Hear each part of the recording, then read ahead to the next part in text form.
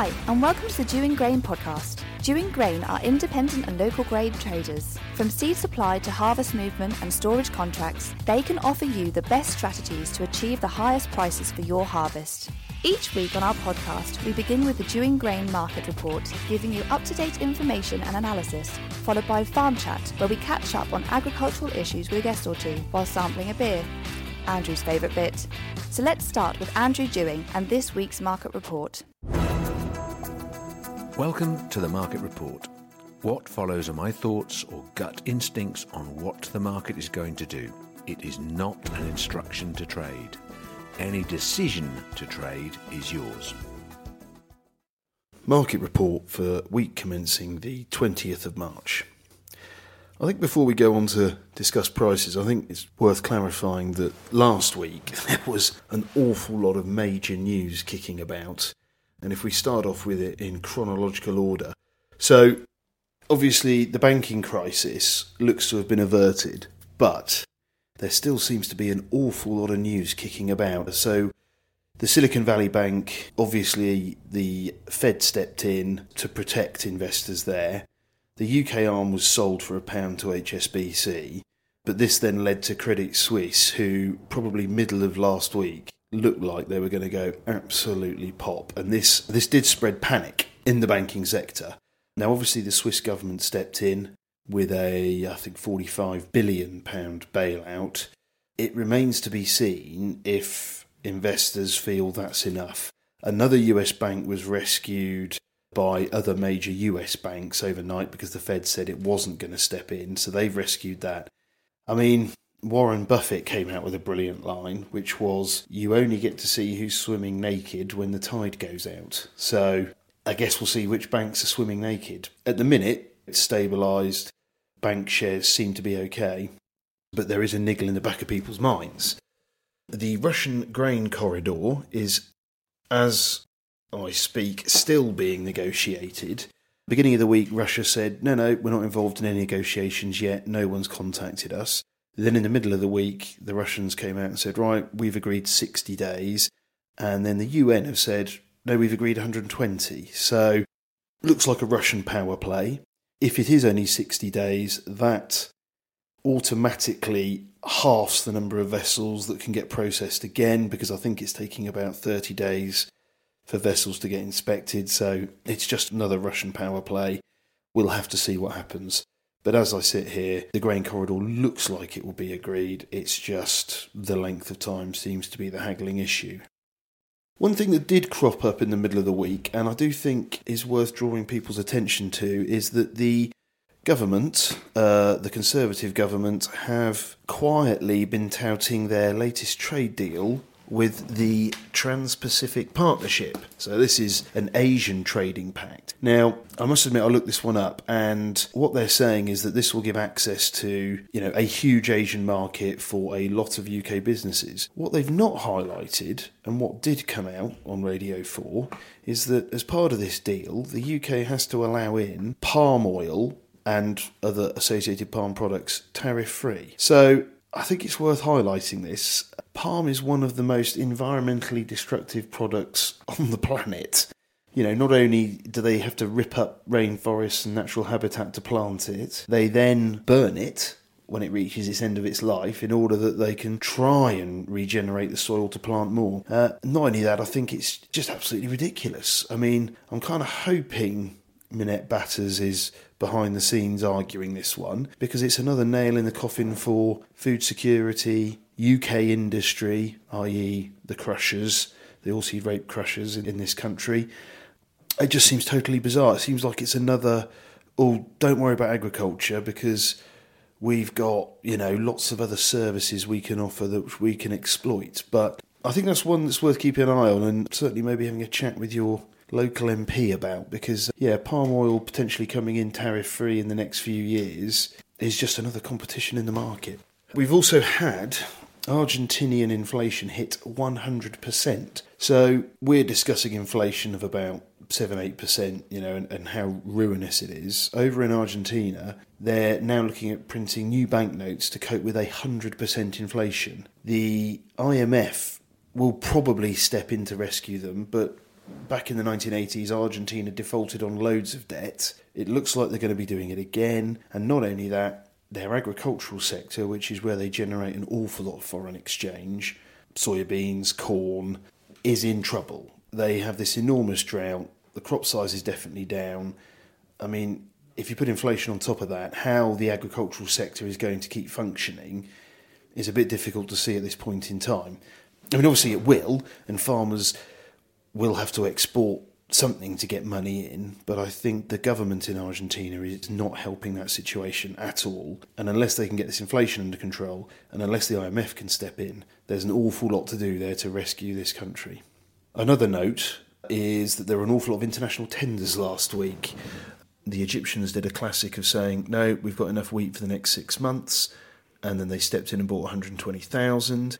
China easily cleared 600,000 tonnes of corn from the US, and Algeria bought about 540,000 tonnes of wheat in a tender. So there is still demand out there, and these North African countries still need to buy, and with prices where they are, it looks good for them, and these are good levels to buy at. So I can see that the international tender's continuing, and then the question mark will be, how much more does China buy? Brazil has got an enormous soybean crop, but they are struggling to get it out of the country. Boats are queuing up in ports, so there are issues with supply there.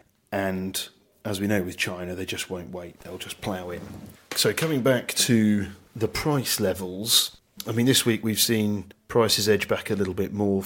Feed barley ex-farm, you're probably at 185. Feed wheat is down to about 203. And oilseed rape would be about 390. Again, the oilseed rape market is flummoxing the trade everywhere. It's oversold. I think everyone accepts that there is ample supply from Australia and a slackness of demand in the EU. But globally, there are still an awful lot of issues to tackle. Not least, I think India's oilseed rape crop is now being hammered by rain after they said they've had a huge crop coming. So there still seems to be very conflicting messages out there, but, it's that old saying, the market can stay irrational longer than you can stay liquid. So, we'll have to watch this one carefully. Going forward into new crop, on the new crop values, we're seeing feed barley around the 180, we're seeing feed wheat around the 195 at harvest ex-farm, and rapeseed is sitting around 395 for harvest ex-farm. As ever with the new crop market, values have come under pressure from what's happened in the old crop, but going forwards, that market still has a lot to play for. The weather issues still aren't settled, and it looks like that Australia probably won't have another enormous wheat crop. We obviously know about Ukraine. They're going to be well down. There is dryness in Russia, and Argentina obviously has its own problems. So new crop, bit more to play for, obviously more time in that market for things to change. And funnily enough, where we've seen the old crop values come down quite sharply, new crop values have come down, but not as rapidly, which kind of shows that there's a bit of friction in that market. Anyway, with that, I think we'll leave it there. As I say, there was a lot of news last week. Roll on this week. Let's see how the banking crisis pans out, and have a good week's trading. Thank you for listening. Please remember that any decision to trade on this opinion is yours. Advertising on this podcast works. Grain Central Grain Store is delighted to announce that all available storage capacity has now been sold. If you want sales and success, please contact East Coast Design Studio on 01603 859 390. Right, so with Andrew being away for 2 weeks, we've decided to shake up the podcast a bit. And, Andrew likes doing his own little thing, but I must admit, Joe, Ian and I said, let's do something a bit different. So, I've got Joe here. Hello, Joe. Now, we do have a very special guest, actually, and this is amazing. So, this gentleman has discovered probably one of the greatest naval historical artefacts since the Mary Rose. And I think it could be argued that this find would be even bigger than the Mary Rose. And we have Julian Barnwell with us. Good afternoon, and thanks for having me along for the podcast. No, Julian, thank you very much for doing this, because you're a very popular, busy man. But, I mean, what you've done for Norfolk and British history, I think, is absolutely phenomenal. And I think there was you, your brother Lincoln, and James Little. Is that right? That's right, yep. So we found the Gloucester, which sank in 1682, May the 6th, and it had the future King of England, the Duke of York, on board, with the nobility of the time. So we're talking John Churchill. We've obviously had it's like a royal palace. It was a floating palace. And they were definitely having a good time because they had lots of wine and an orchestra. But what I love about the historical account is the what-ifs. Yeah. You know, what happened if they'd have drowned on that fateful day. So, I mean, let's come back a stage. You and your two colleagues discovered the HMS Gloucester, is that right? Well, you call it His Majesty's ship, but you don't use the initials HMS. Okay. Our professors from the UEA have pointed that out. So we generally refer it to as the Gloucester. The Gloucester. Yeah. And this boat set sail from where? Well, basically the idea was to pick up the Duke of York from the Thames estuary to go to Scotland, to Edinburgh, to collect his pregnant wife. Now, James, he was a Catholic, so he'd only just come back into favour. And the idea was to get his pregnant wife back to England to give birth to hopefully a future heir. And what year was this? This was 1682. 1682. So he left London on the Gloucester and was sailing up to Scotland to get his wife, so the child could be born in England. Indeed. God. And there's another 6 or 7 vessels there, another ships as well. And on board was supposed to be Samuel Pepys, but he decided to jump ship onto the Royal Yacht Catherine at the last minute because the Gloucester was overcrowded and full of pomp. Now, Samuel Pepys, I mean, here is a guy who chronicled the Great Fire of London. Yep. Now, was that before or after this? That's before. So he survived that, and then he dodges a ship that ultimately sinks. I mean, Christ. I know. But the Duke had been in lots of battles. Both the Stuarts were very much into their Royal Navy, as was Pepys, of course. So the Gloucester served in Battle of Sol Bay, of Southwold, Battle of Lowestoft. You had the Anglo-Dutch Wars. And what happened, it was a navigation dispute on board the Gloucester. So effectively, the Duke being the High Admiral, he had a pilot on board called Ayres. And there was a massive discussion going on about which route to take. Because what you have to remember, there's no charts. No navigational charts. It's all local knowledge. Right. So they knew there was the Yarmouth Sands, but they had to work out a way to go past the Yarmouth Sands. And the Duke wanted to get to Edinburgh as quick as possible. So he took a shortcut, which obviously failed. So he took this shortcut, and obviously the captain has to obey him. Well, by rights, the pilot, and it actually is an exhibition on at the Norwich Castle at the moment, and there is the classic what-ifs, and you've got these scenarios, this fantastic debate from all the contemporary court-martial and accounts. And the pilot should have ultimate rule. You know, that is the number one person on board. Right. But who's going to argue with the Duke? Because potentially you're going to lose your head. Yeah. I mean, this is mind-blowing. So the fleet of boats, and then was it just the Gloucester that... Yes, so the Mary yacht was in front. Yeah. It was a typical horrible day in the North Sea, stormy east-northeast winds, gales, early hours in the morning. Yeah. The Mary yacht was in lead, and they were doing the sandings with the lead weights. And rather than firing a cannon, they raised some flags as a warning at 5:30 in the morning. That didn't get picked up in time, and then what happened? The Gloucester hit the sandbank and smashed the rudder off. So immediately what happened? All the water starts flooding into the stern section. Unfortunately, the helmsman got killed, and then they tried to save the Gloucester by deploying an anchor and pumping out all the water. But she sank within 45 minutes to 60 minutes in the early hours of the morning. And the Duke, he had to climb out of the stern. So having realised that they're going to lose the Gloucester, he gave the order to abandon ship, because no one could until he gave that order. He climbed out the back into a rowing boat in just his underwear. Here's a thought. I mean, I imagine they were pretty expensive underwear. Well, it might have been silk. I don't know. But then what, of course, happened is people were trying to get on board the rowing boat. So you then have John Churchill, who became the first Duke of Marlborough, and the inner circle who were there to protect the Duke and basically stop people from capsizing his vessel. And he then got picked up by the Mary yacht. So how many were on the Gloucester, roughly? Well, normally, because she's at peace, there'd be about 350. But because you had all the servants, you had an orchestra, you had all the nobility, and there was no manifest. We can't find a manifest, so we think about 450 to 500 people. And it's not a very big ship. It's a third-rate man of war, so it'd been quite tight for space. I mean, that is phenomenal. 450 people, roughly, on board. Yeah. And a band. Yeah, an orchestra. So we found a mouthpiece from a trumpet. And again, in the exhibition, you can see some artefacts that we've rescued. But we've found 17th century music for the professors, the research they've done of what they were playing on board.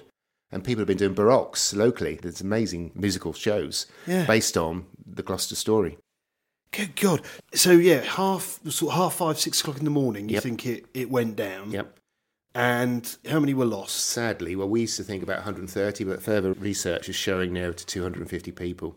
Blimey. And that wasn't just the sailors, that included nobility as well. Right. Okay. Yep. I mean, it sounds like a party at your house, Joe. Right? Doesn't it, hey? All this nobility and bands. So then the Gloucester was lost. Mm-hmm.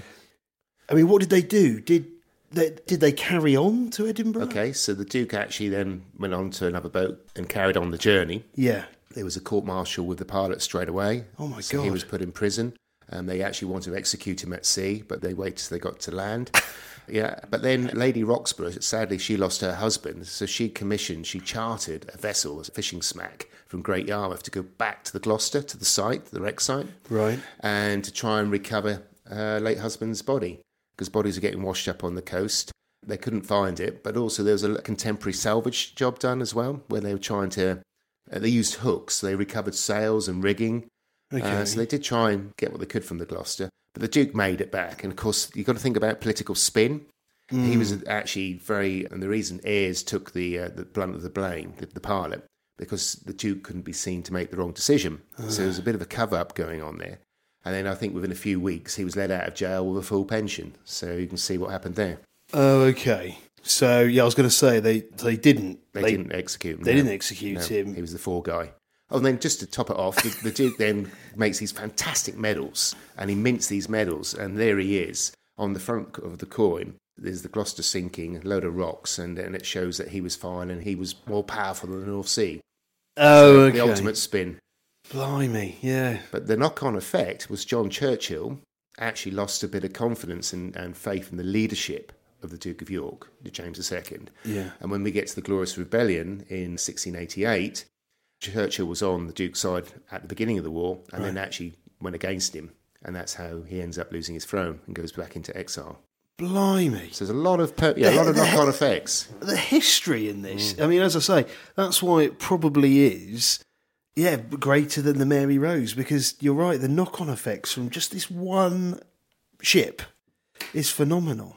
I mean, the Mary Rose is a different period, and it's fantastic in its own right. I can see where you're coming from, but we tend to say this is Norfolk's equivalent to the Mary Rose, but it's very much about 17th century maritime history. But to have all these key political figures on board, you can't beat that. It's quite special. Yeah, well, it's phenomenal. Yes, they collected his wife, and then she obviously came back, gave birth in England. Yeah. Okay, so that part was completed. Yes. And then, as you say, the ramifications of what happened on that day specifically went all the way through history. Absolutely. This is absolutely mind-blowing for Norfolk. Yeah. I think let's go back to the three of you found it. So before we even forget that, there's also another link to the Americans as well, because there is an ancestor that was associated with Washington. Good point. So on board was another part of the inner circle for the Duke was George Legge. Now, George Legge's mother was Elizabeth Washington. Now, we had no idea of this, but what we have done is we found a wine bottle. A lot of the wine bottles in the 17th century started having seals on them, which is the coat of arms. And one of the bottles has got the coat of arms of the Washington family, stars and stripes. So there's now a direct link to the Washington family through George Legge. And you can see that in the exhibition as well. And it's a stunning bottle. It really is. Oh, did I mention we found wine? Yeah. Yeah. That's a bit of a shame because Joe doesn't like wine, right? But I do. So come on then. So go on, wine. So we've rescued 149 bottles. Not all of them have been intact, but over the years, bottles get exposed. And 29 of them have still got gas in them. They're corked with gas called ullage and liquid. So we've had some of the bottles scientifically tested and we've identified French wine, possibly Haut-Brion, because that's what they were drinking at the time, and English wine, would you believe? And we've had it recreated, and it's 4% ABV. You can drink a couple of pints and still feel okay. But those bottles, where are they? So they're currently in the Castle Museum. Castle Museum. Yeah, so the exhibition runs until September, so you can see all these amazing artefacts and the history, And there's lots of loans from national museums. Right. So Blenheim Palace, we went to meet the relatives and the trustees. They've loaned us a painting from John Churchill. And they're stunning. And there's some very, very... And there's also our story and the diver trail. Lots to see.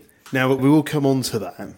But again, you see that you've just dropped in another link to the American president there. Mm-hmm. I mean, this really is the most amazing Norfolk history ever, isn't it? And that's the benefit of having the University of East Anglia. So Professor Claire Jarrett and Dr. Ben Redding have been researching not just the wrecking of the Gloucester, but what her whole service is and the rich history of all the battles. Yeah. But then you start looking at in the archives to all the great families who are on board, and that's when the artefacts suddenly actually become real because you relate them to families. Yeah, it all comes to life, doesn't it? Absolutely. And just out of interest, how many battles had the Gloucester been in?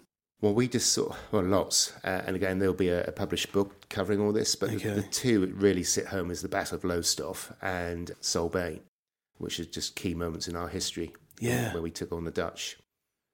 And won? Most battles. Not all of them. Yeah. Okay, so that's like an amazing quick snapshot of what we're looking at. The next question is, how on earth did we come to this? How did you get to that point where you say, we're going to go and look for this? What actually happened? How did you get to that point? Well, I can definitely blame Lincoln for this one, but I'm really pleased to say, as printers, that it started off in a book, and he got recommended to buy this book, which is all the British shipwrecks around the Isles, and it was 9 years in the making by Richard Larne and Bridget Larne. So Lincoln brought the East Coast volume and was just working off the Norfolk coast, going back, and spied this fantastic word called cannons, and then realised it had the Duke of York, the future King of England, on board. And off the back of that, reading that one paragraph, he phoned up and said, "You're never going to believe what's off our coast. Should we go and find it?" And of course I said yes. But of course then we realised we needed a bigger boat, survey boat, specialist equipment.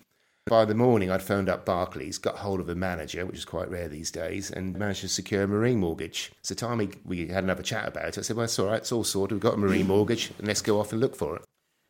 And what year was that? Well, that's 2002. 2002? Yeah.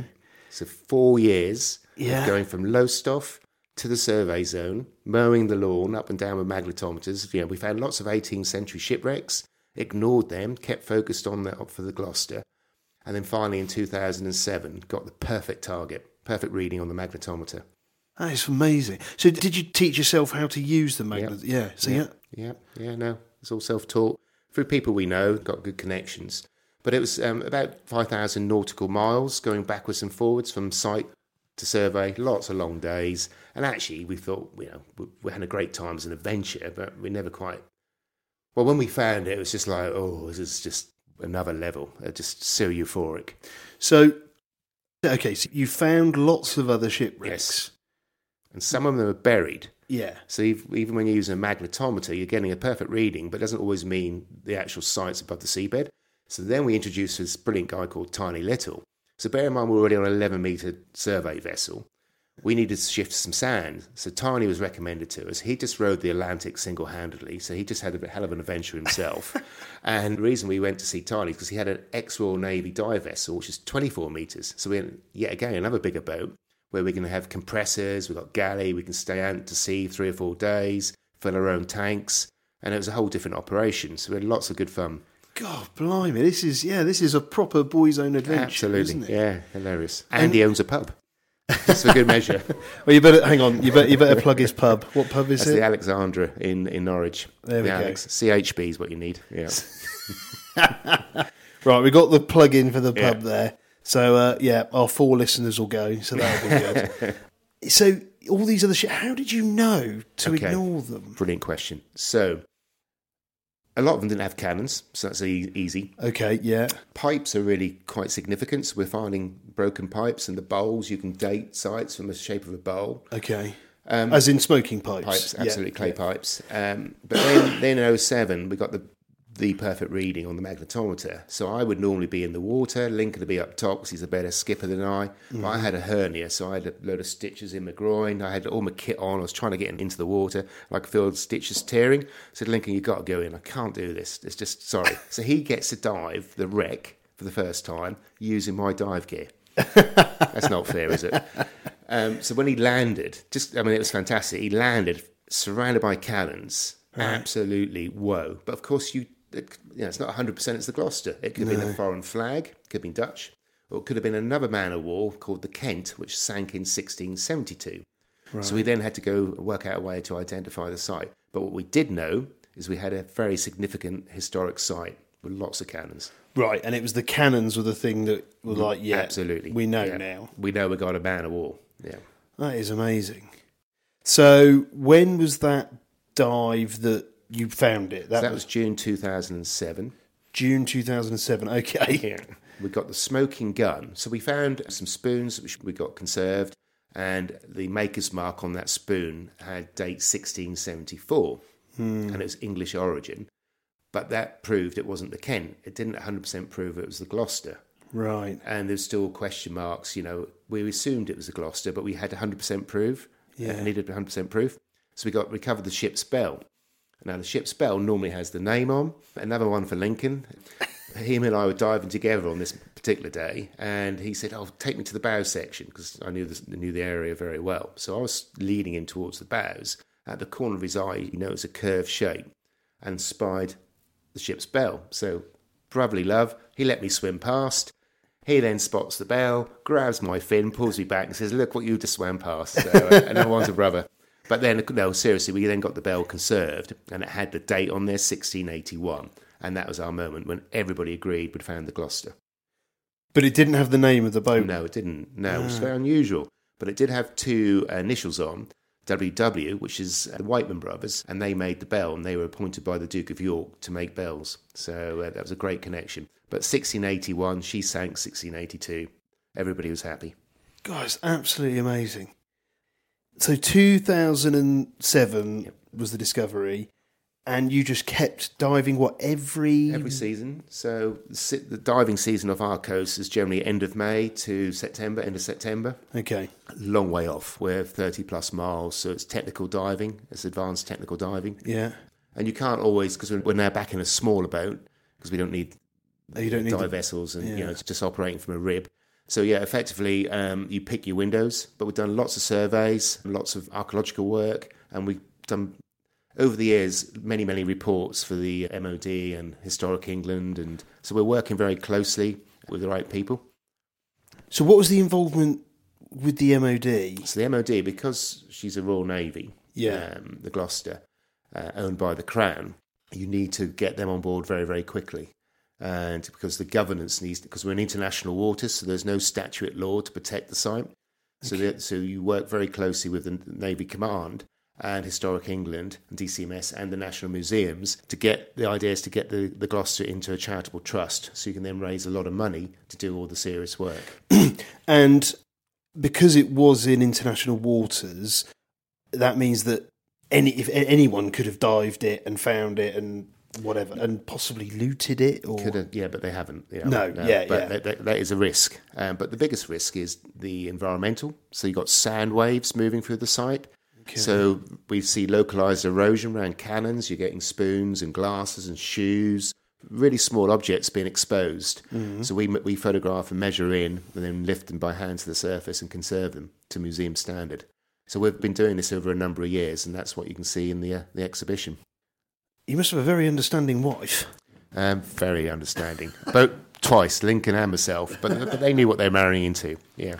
So if we sort of carry on that timeline, 2007. Yep. And then this year, 2022, June 2022, it was finally sort of announced.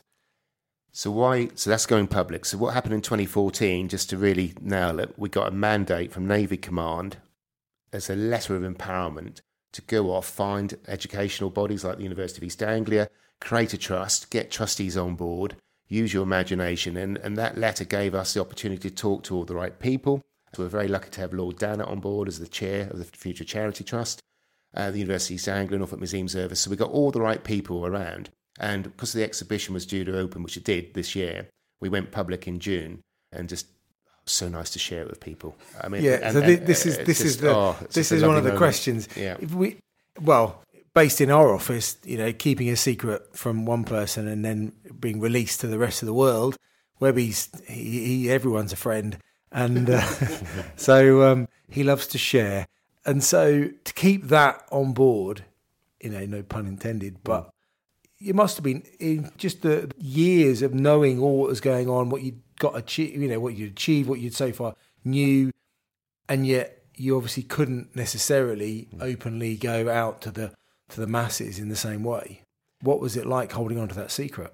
So we had to be very careful who we talked to. So, of course, you've got to speak to people to move things forward. So we operated under NDAs, but there was a very, very small group of people. And we were getting introduced very quickly to all the right people who understood our vision of what needs to happen to the Gloucester. But when we went public, we kind of knew we'd be right locally. We thought, Look East, EDP, maybe a couple of nationals. But the UEA done an embargo 2 days beforehand, and there was national TV from that point onwards. So the press release was incredible. And we're doing live interviews with people all around the world, in Canada. It was non-stop for 2 weeks. I remember being at Great Yarmouth. Thankfully, it was a sunny day, and the crew from the UEA was holding an iPhone up, and that was live interview with Sky TV. It's just hilarious. And we had friends in Australia seeing it on their national news, saying, "Hey guys, look, you've just been on telly. What's up?" In New Zealand, all around the world. So, and what I'm really pleased about that everybody's gone for the historical heritage. Well, I haven't seen that horrible word, treasure hunters find gold and all that. And no, it's about the ship, the people on board, and what we've done to date, which is fantastic. Yeah, and that's the story, isn't it? It's the historical, as I said at the beginning of this, the historical significance is, just mind-blowing. It is, and I think, I do quite a few talks, and we go back to Dad, who was diving in the late 60s, so we've always been surrounded by scuba diving. And I started at 12, Lincoln was 8, we're diving in Elsham Mill, local rivers and the Broads and stuff like that. And then I remember the Mary Rose and, and hanging out with Dad's friends, and we've done loads of World War I and World War II shipwrecks. But actually, the historical adventure, trying to find something quite like this is what got us out of bed all those times. Yeah, no, phenomenal. I think what we're going to do is we're going to take a break there, and then we're going to, we'll look to carry this on. So thank you, Julian. Okay, thank very you. Good. Thanks for listening. Make sure you subscribe to get new episodes as they are released, and follow us on Twitter. We are @DewingGrain. Call Dewing Grain on 01263 731 550 or email info@dewinggrain.co.uk. The Dewing Grain podcast is produced by East Coast Design Studio in Norwich.